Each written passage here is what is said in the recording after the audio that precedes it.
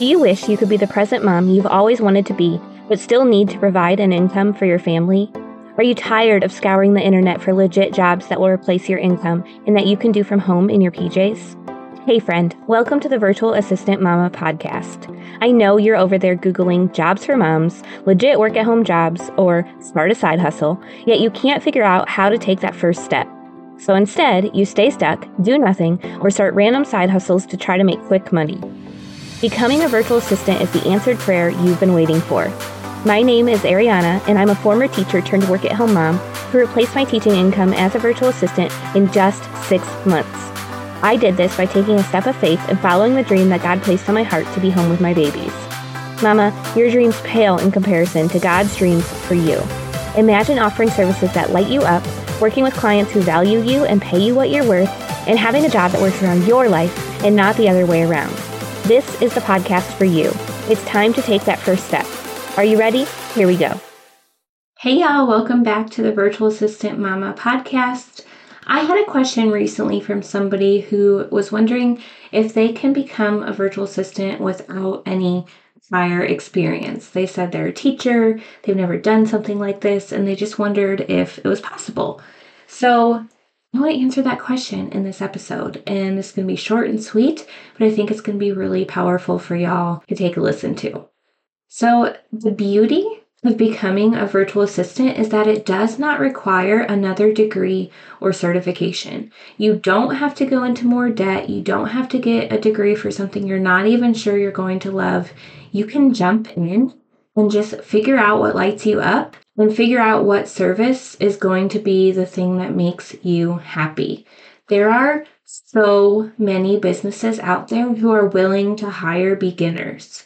One, maybe they're a newer business. Maybe they're like a solopreneur that just doesn't have time to do everything they need to do in their business. And so they're more likely to hire a beginner that they can train, or that, they're willing to answer questions if you're stuck, in exchange for being able to pay you a little bit less than they would like someone who was an expert in that service.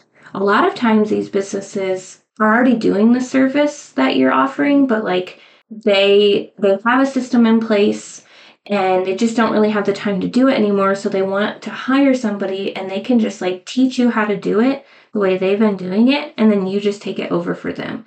So this is very beneficial for new virtual assistants because they will literally pay you to train you how to do that service. You also do not need to say that you are a beginner.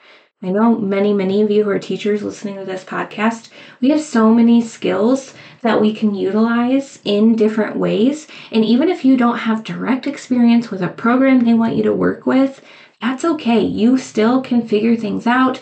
You can learn as you go. You don't have to be like, I'm a total beginner. I don't know what I'm doing. I don't know why you want to hire me, basically. Don't do that. Just tell them I'm new to this, but I know that I can figure it out. Is it okay if I ask you questions? And just maybe the first few weeks, we just touch base, once a week for 15 minutes to make sure I'm on the right track and doing what you want me to do. That is a great way to show your potential client that while you may not know how to do everything, you are willing to figure it out, take things off their plate, and take control of something they no longer feel like they have the time for. You can also consider offering work in exchange for a testimonial. That's a great way to get some experience as a new virtual assistant. I do recommend, if you do this, only do a maximum of 3, and I would limit it. So I wouldn't do, 20 hours of work in exchange for a testimonial. It'd probably be a max of 3 hours. But this is, again, a great way to start building that experience and help you feel a little bit more confident when you're going out and looking for clients.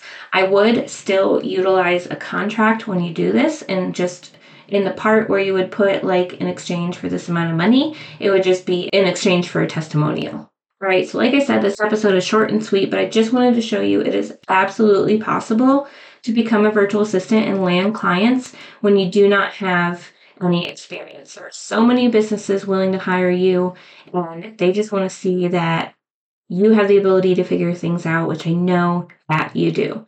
So if you have any questions that you would love for me to answer here on the podcast, I would love to hear what those are. You can come into our free Facebook community. That's facebook.com/groups/virtual assistant mama. Come in there, drop your question, and I would love to answer it here on the show. All right, y'all, I love you so much, and we will see you next time. Thanks so much for hanging out with me today. I would love to bless you with a free gift as a thank you. All you have to do is leave a review of the show on Apple Podcasts, take a screenshot, and send it to podcast@virtualassistantmama.com.